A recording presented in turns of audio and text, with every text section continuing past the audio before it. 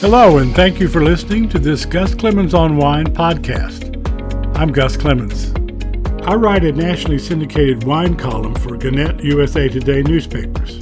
I publish my columns, daily wine tasting notes, and wine stories on this Substack newsletter on Facebook, on my website, and on Twitter. Links to all can be found at the end of my Substack posts. Now let's get started. Smaller wine containers.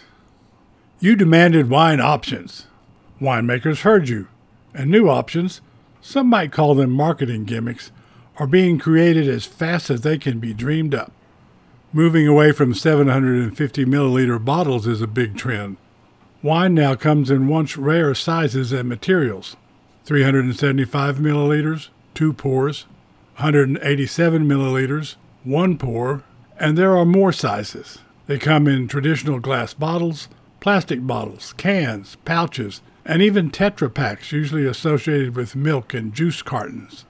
Imagination also goes into what goes into the containers. Wander and Ivy, for instance, market wines created using certified organic grapes from family-owned wineries around the world. The 187 milliliter container is glass. The closure is plastic. They offer a Chardonnay and a Cabernet Sauvignon from California, a Rosé from France, a red blend from Spain, and a Pinot Bianco from Italy.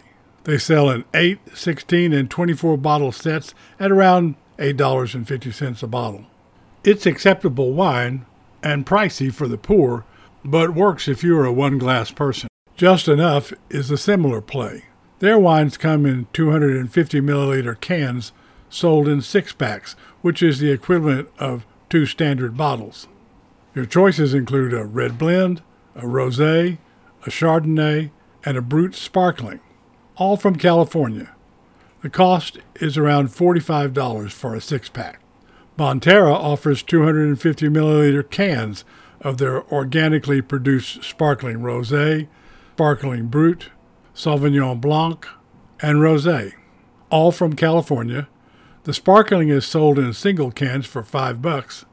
The still wines in 4-can packs for $18. Ubiquitous supermarket wine 19 Crimes offers 4 packs of 187 milliliter plastic bottles of their red blend and their hard Chardonnay for $10 to $12 a pack. All these deliver acceptable wine.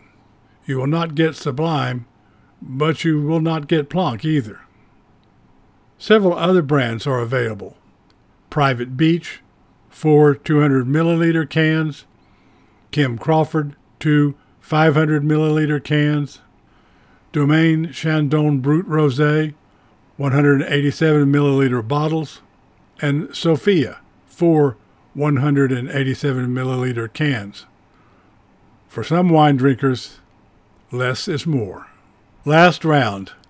The trouble with people who consider themselves self-made is that they tend to worship their creator.